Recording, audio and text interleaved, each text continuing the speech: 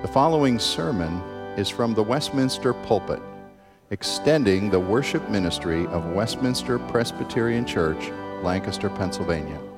We are a local congregation of the Presbyterian Church in America. Please contact us for permission before reproducing this message in any format.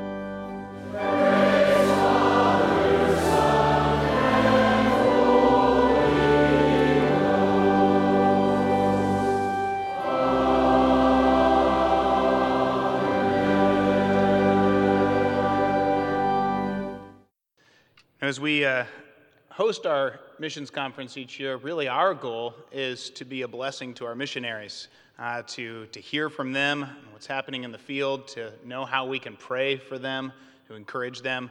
But since we had a number here, I couldn't resist asking Cam Smith if he would minister to us, and I've asked him to preach God's word to us. Cam has been the RUF campus minister at Penn State for almost a year. May will be a year. And he may share this with you, I'm not sure, but Cam became a Christian in RUF at Penn State as a student, and so it's a really neat way that God has brought him back now to minister to others on the campus there. We're sad that his family wasn't able to make it with sick kids tonight, but we're grateful that you're here to give God's word to us, Cam.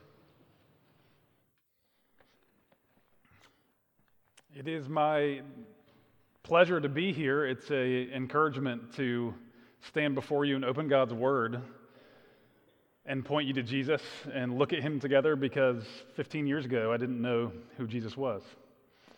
And it was through the faithful prayers and support of this church and others in this area that sent a pastor to the campus of Penn State that ministered to my soul. And it's because of that I get to be before you today as a minister of the gospel, let alone a part of the same ministry that you continue to support and continue to see the word go out and be effective in people's lives. I'd like to open up scripture with you. We're going to be in the verse of Luke, chapter 23, verse 34. And so as you turn there, I want to give you a little bit of background of where Luke has been so far, since we're in the 23rd chapter, and of course where Luke is going, which finishes with the resurrection of Jesus in real time and space, which we're celebrating and looking to for our hope this Lenten season and year-round. So Luke 23:34. Well, Luke, so far, is telling the story of the Creator God, the God of the Old Testament that you read about, who made the earth, made everything in it, and saw that it was good and saw it fall, and has dedicated to rescuing it. And Luke's telling the story of that Creator God as he reveals himself as a child, innocent, vulnerable. And that child grew up to become an amazing man. And we know him by all the stories throughout Luke and the other three gospel writers that tell the true stories of this Jesus that's recorded for us to be encouraged. This man spoke to storms and creation listened to him. No one ever saw anything like it. He healed the lame. He made the blind to see. He confronted the stubborn. He comforted the lonely. He associated with the lowly and even promised to take away the sins of the world. That's what's been going on so far in Luke. What an extraordinary man. Infinitely kind, love itself in bodily form. How beautiful and how unusual. But the point we are in the story is, though Jesus was always lovely, always kind, even when he confronted, those who weren't in love took offense and took great offense. And now that story takes a turn, and instead of people seeing the loveliness of Jesus, they saw him as a threat. And we enter the story with this man who's more amazing than any human you've ever seen, being mocked, being hated, being condemned, and about to be tortured and murdered. And not by some evil government or agenda,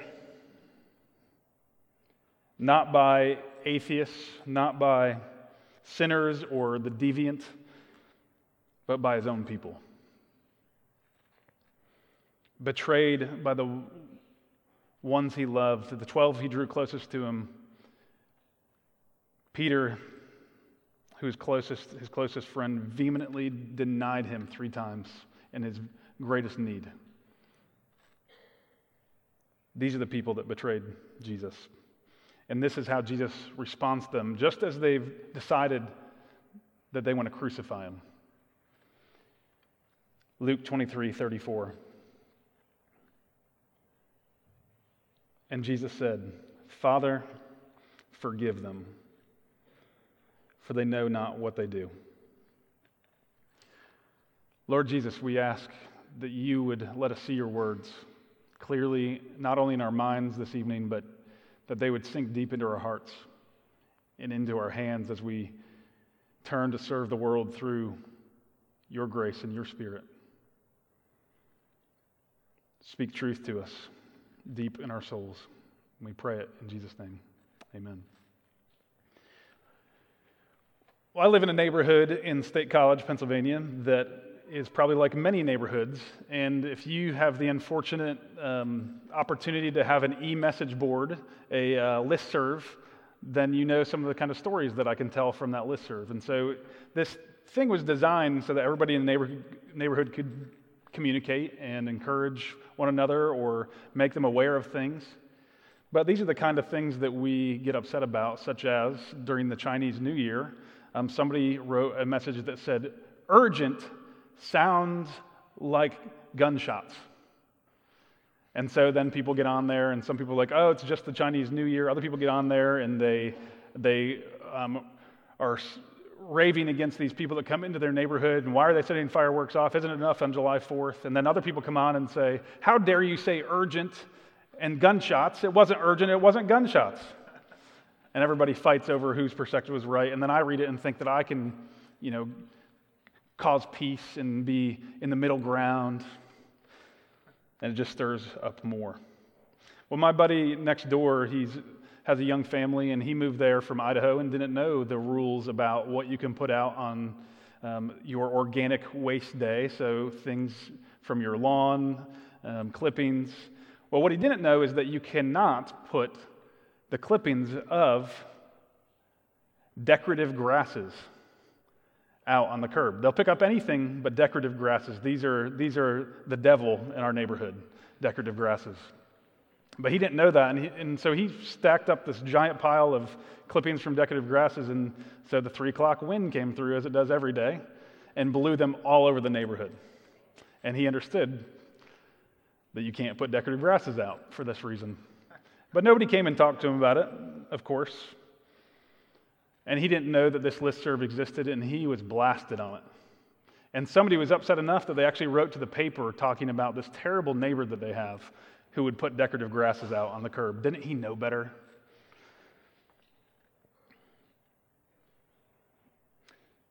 This happens in a neighborhood where everyone should have a reason to get along.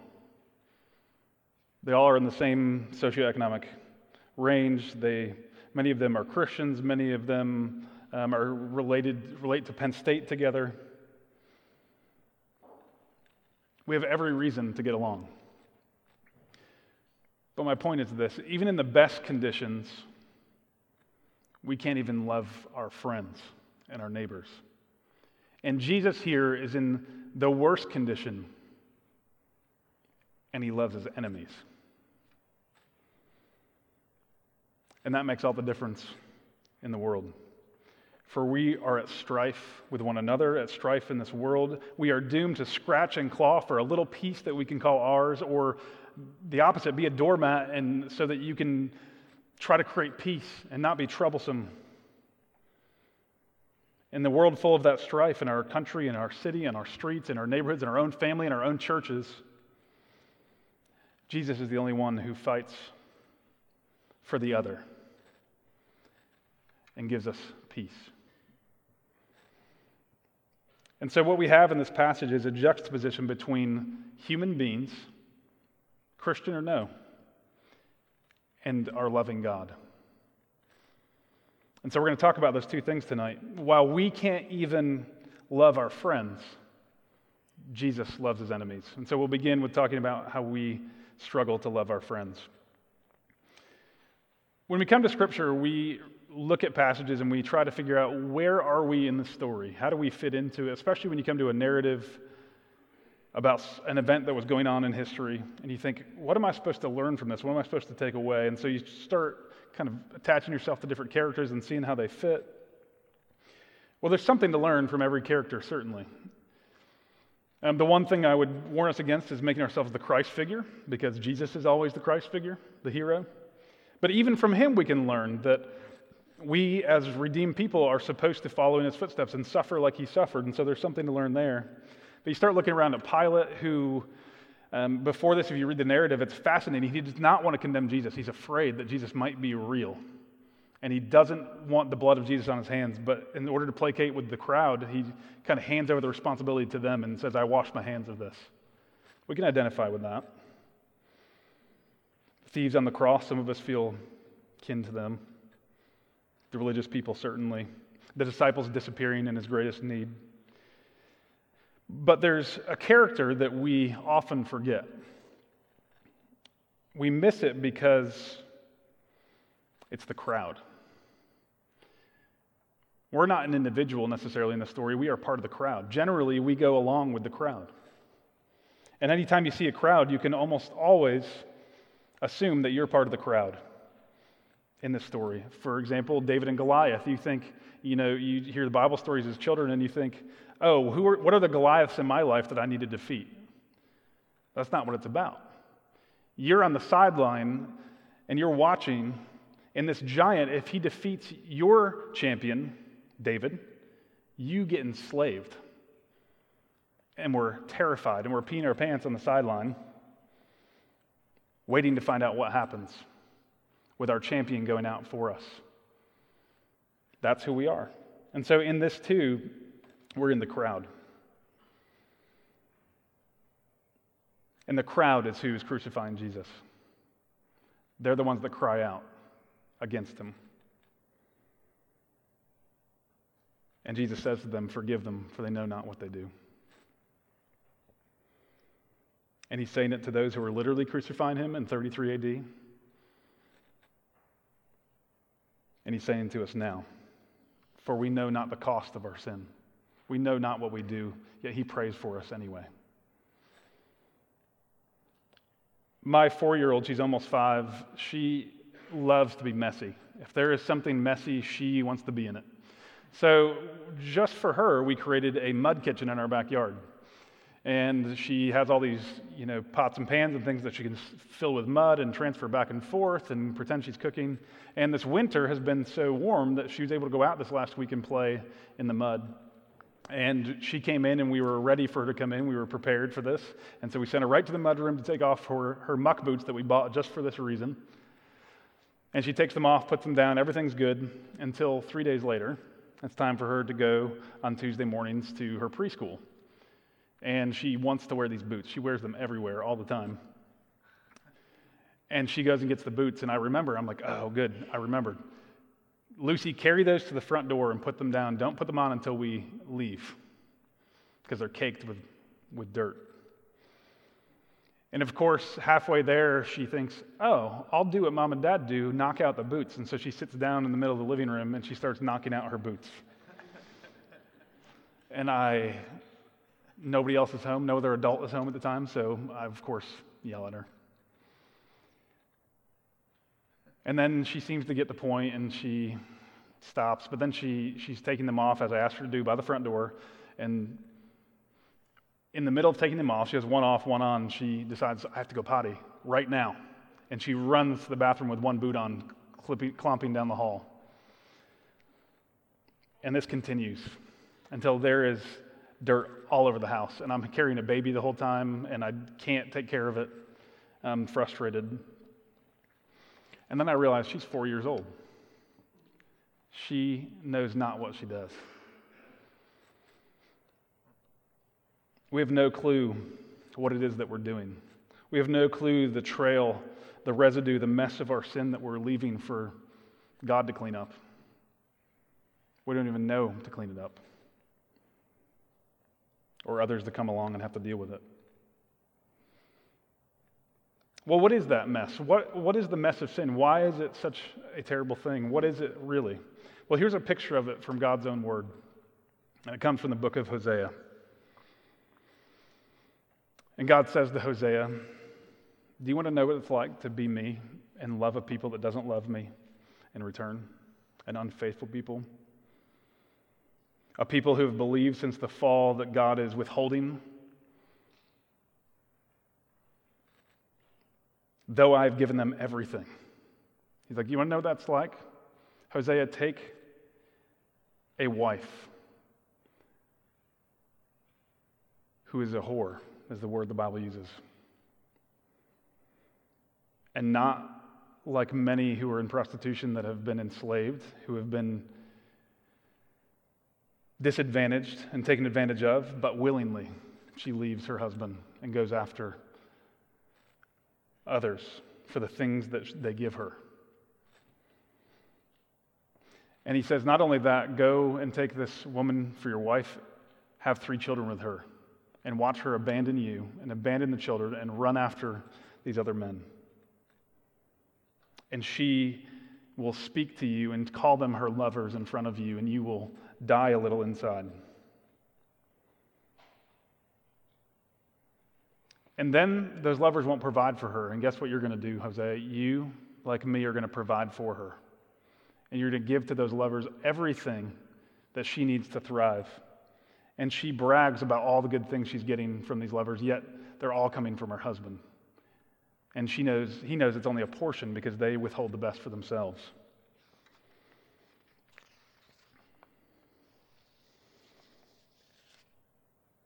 And then she'll be rejected by those lovers.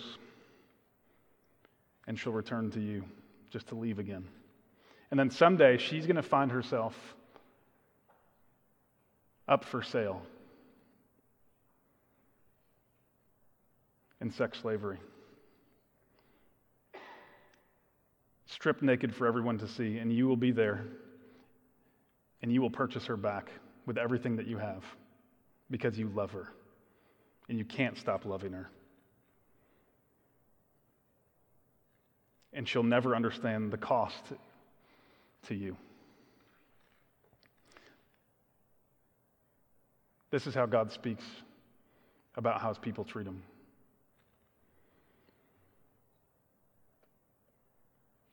And for his kindness, we should love him. And there's little in us to love, yet God loves us and we spurn him. We have no clue. We have no clue. Every sin, every thought, word, and deed is turning to another lover. That's what we're doing.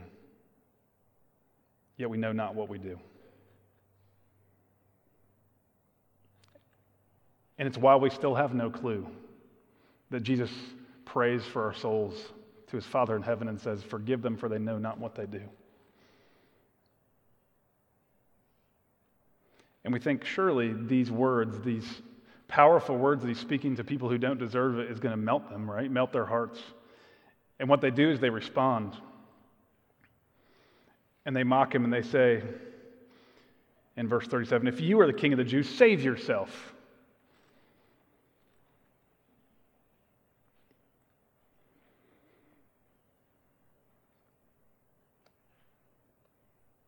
They say, you pray for us. You cannot even save yourself. Why so angry? Why the venom, we wonder? Well, there's a story in Dostoevsky's Brothers Karamazov, and it's a famous story called The Grand Inquisitor. And what happens in this story is that the Jesus that we know in the Bible fictionally shows up in this Spanish town, and he does what Jesus of the Bible does. He heals the sick, the lame. He speaks words of life and peace. His goodness is irresistible, and it's changing everyone in the town. And everyone loves him, except for the Grand Inquisitor, the religious leader.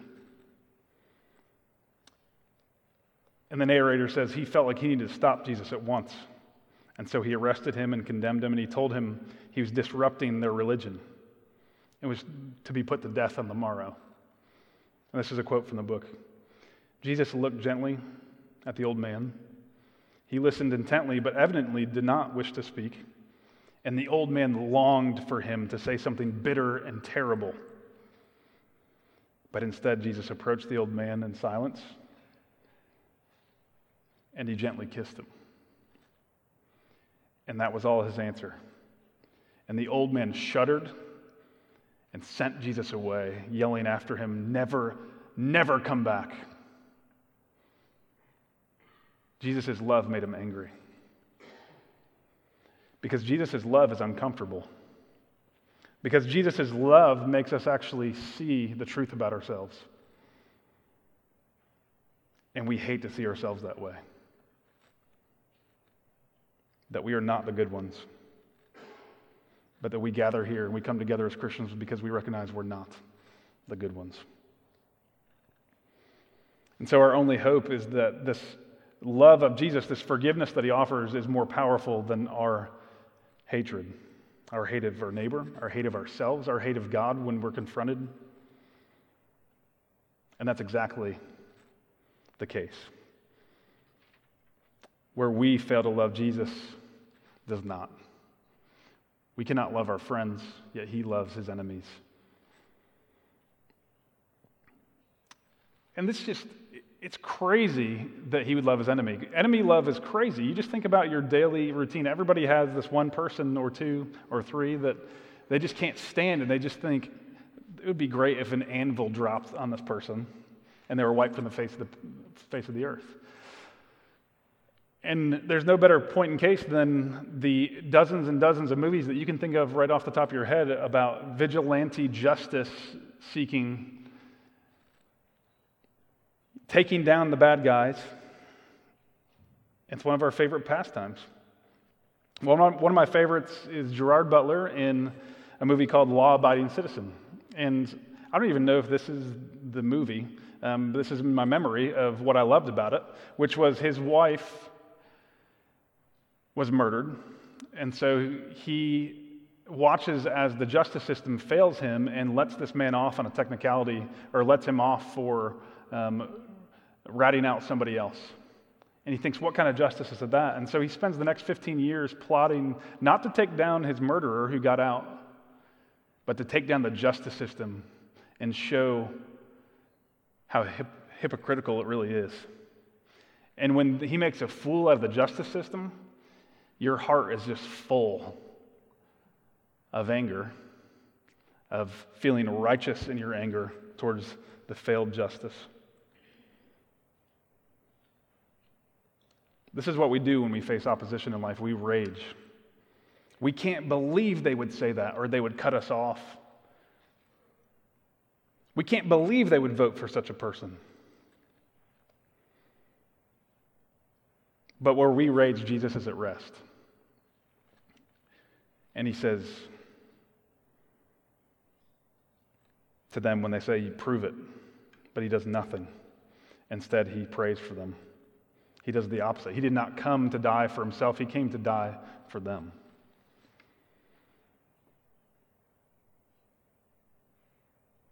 So that the people who would kill him to save their own hides, to save their own pride, would live. So instead of rage, out of love, he offers mercy and says, "Father, forgive them." In this cosmic exchange, their rage and his mercy changes the world. This exchange of his righteous response and his righteousness for them and their unrighteousness that he takes on himself on the cross, which is what he's doing, changes the world. It's the very event that we're watching right now in the scriptures where he's crucified, he soon will die and then be resurrected. It begins something new, something the world's never seen before. Because it's a world where death can no longer hold people in the grave.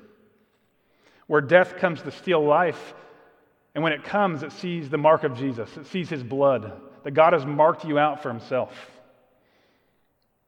and it cannot touch you. That's what Jesus was accomplishing. And those marked out by the blood of Jesus are those who believe that they have turned to many lovers, but also believe that they are wrong in doing so, and that the only one worthy of love is this kind man, Jesus. And the beauty of this is Jesus didn't just pray this once. We see it here. But when he died, he was resurrected not to be at rest, but he was raised to be at the right hand of the Father, where this is all he prays for you. He continually prays for your soul, that Satan would not sift it, but that God would save it.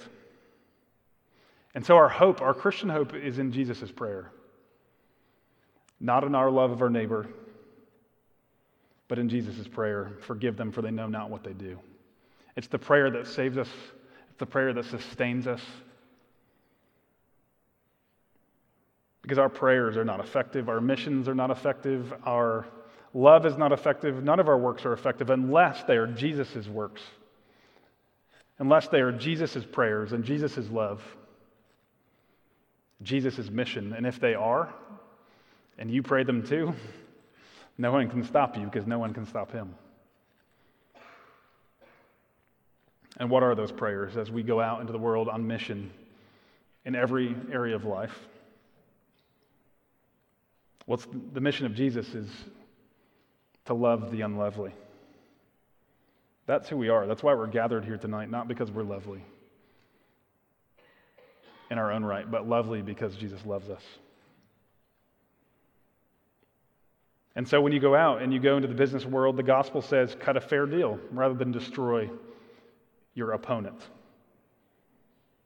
When it comes to promotion, the gospel says raise others up and celebrate them over yourself. In sports, the gospel says you have to love the guy who this really happened. He made us redraw the long jump pit because he thought he was going to jump over it and he didn't even place. You've got to love that guy. Or on your street, it means shoveling the sidewalk of the rich lady who's really mean to everybody and refuses to pay somebody to shovel her sidewalk, even though she can't do it herself. In your home, it means overlooking many slights from your spouse, from your kids, or maybe even confronting them for their sake, not for yours. Or in your bed, it means looking to serve the other, or if you're not married, to serve them by not getting in it. In your school, it means inviting the bully over for a play date. Or in your gym, it means not to talk junk about the guy who throws weights and grunts, or the people who wear very little, but is to invite them.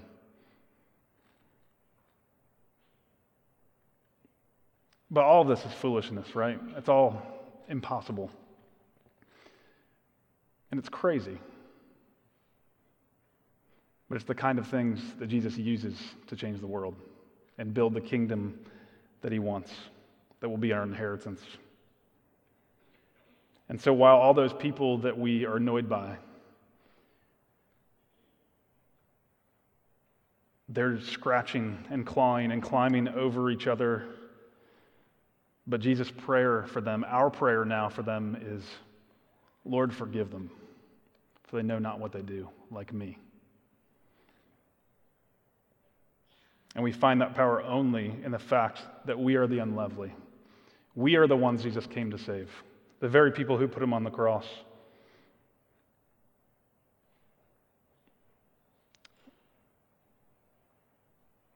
But Jesus prays for us.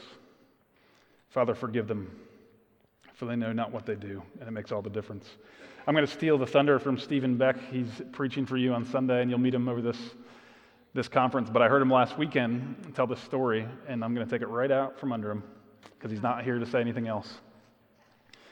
Well, he was the son of German missionaries, so he grew up in Germany, and he was telling everybody about Nazi Germany and that they were fine with the Christian church there as long as it was the German church for the German people. And if you did that, they encouraged that. They wanted you to do that.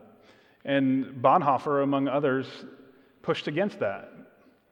And they were put in jail. They were eventually murdered for this, for resisting, because they wanted to hold on to the gospel. And when he was in jail and he was writing what he hoped to become a ecclesiology of how we do church, he wrote this about the church. A church of Jesus is only a church for Jesus if it's a church for others. A church of Jesus is only a church for Jesus if it's a church for others.